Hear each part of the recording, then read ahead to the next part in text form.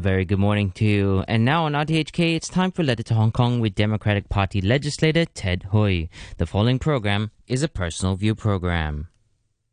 Who will guard the gods themselves is an age-old political and philosophical question that never gets old.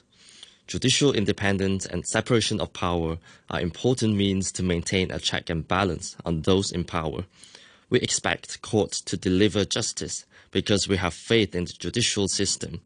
However, when the regime is using all sorts of ways to interfere with the judiciary and undermine the rule of law, who is better suited to monitor and protect it from the storm?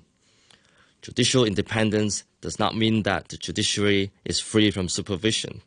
Secret trials and assignment of government-appointed lawyers are not allowed under the Hong Kong judicial system. On the contrary, transparency of the judicial process is key to maintain judicial independence. However, in the eyes of an authoritarian regime, transparency is trivial. It is more important to have control over the judiciary so that it can carry out political missions. Ever since the anti-extradition movement last year, the pro-establishment camp has frequently attacked the judiciary and condemned the judges for being lenient and biased. Figures like DAB's Holden Chow and Elizabeth Quat have repeatedly called for the establishment of a sentencing council and supervisory committee similar to those in other jurisdictions, so that non-judicial members can take part in formulating sentencing guidelines and monitoring the appropriateness of judges' decisions. Before we move on to the problems such suggestions may cause, it is important to clarify how sentencing councils elsewhere work. The Sentencing Council for England and Wales was established in 2010 and has since formulated 27 sets of guidelines. It is composed of 14 members, 8 of which are judges. The remaining 6 members range from barristers and legal scholars to people with law enforcement and victim welfare backgrounds. Nevertheless, it is worth pointing out that all appointments are either made by or require the agreement of the Lord Chief Justice. In other words, the appointments of the Sentencing Council are still led by the judiciary. Scotland, on the other hand, established a similar council known as the Scottish Sentencing Council in 2015. It is mainly composed of judges, but there are also 3 legal members, which includes a prosecutor and a solicitor, and 3 lay members. Likewise, the appointments of both legal and lay members are still made by the Lord Justice General.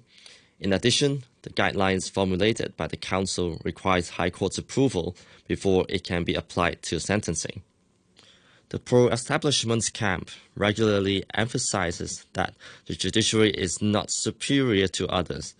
Pro-China newspaper Tai Kung Pao even blasted the judiciary for being arrogant and ignoring public opinion.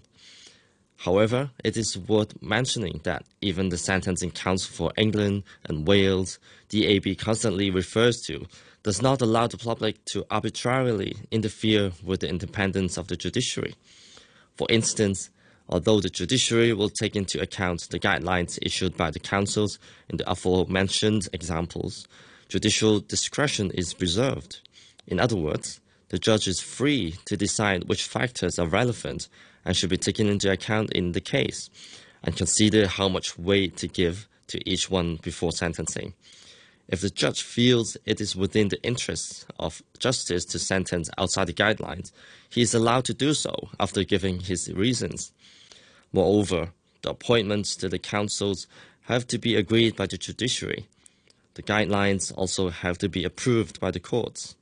The main function of the councils is more about creating a consistent approach in sentencing than supervising judicial affairs.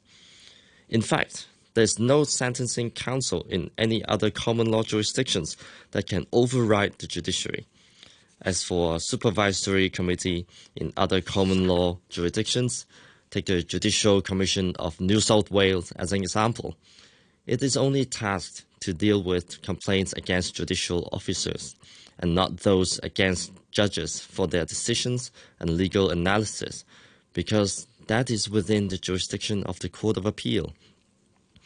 Freedom of speech means that people are free to discuss judicial decisions, but judicial independence also suggests no one should interfere with court's jurisdiction. That is to say that no one other than judges themselves can judge themselves in any common law jurisdictions. Chief Justice Geoffrey Ma issued a rare statement to emphasize that the courts are to exercise judicial power independently, free from any interference. Last month, he pointed out that it is wrong to make serious accusations of bias or breach of fundamental principles merely based on the result of a case not to one's liking, and that where fundamental principles have been breached or other errors have occurred in a criminal trial, there is an established appeal process leading up ultimately to the Court of Final Appeal. He also reminded that complaints about the judge's conduct may be made and that each complaint will be handled in accordance with established procedures. Nevertheless, there were a few notable cases that generated a considerable amount of debate in society with regards to the way the judge handled politically sensitive matters. For example, Judge Kwok Wai Kin praised the attacker who stabbed 3 people in Cheung Kwan O for showing noble qualities. In his judgment, the attacker was later sentenced to 45 months, a sentence many consider as disproportionate. There was also another incident where a protester complained about being violently treated by the police in court. But the judge dismissed it and said that there was no point in complaining because the court was not the independent police complaints council. Referring back to the brief mention on transparency of the judicial process earlier, the Chief Justice reiterated its importance in his statement where he mentioned that open justice and transparency enabled the community to observe the judicial process in full and to provide meaningful and informed comments, opinions, or criticism.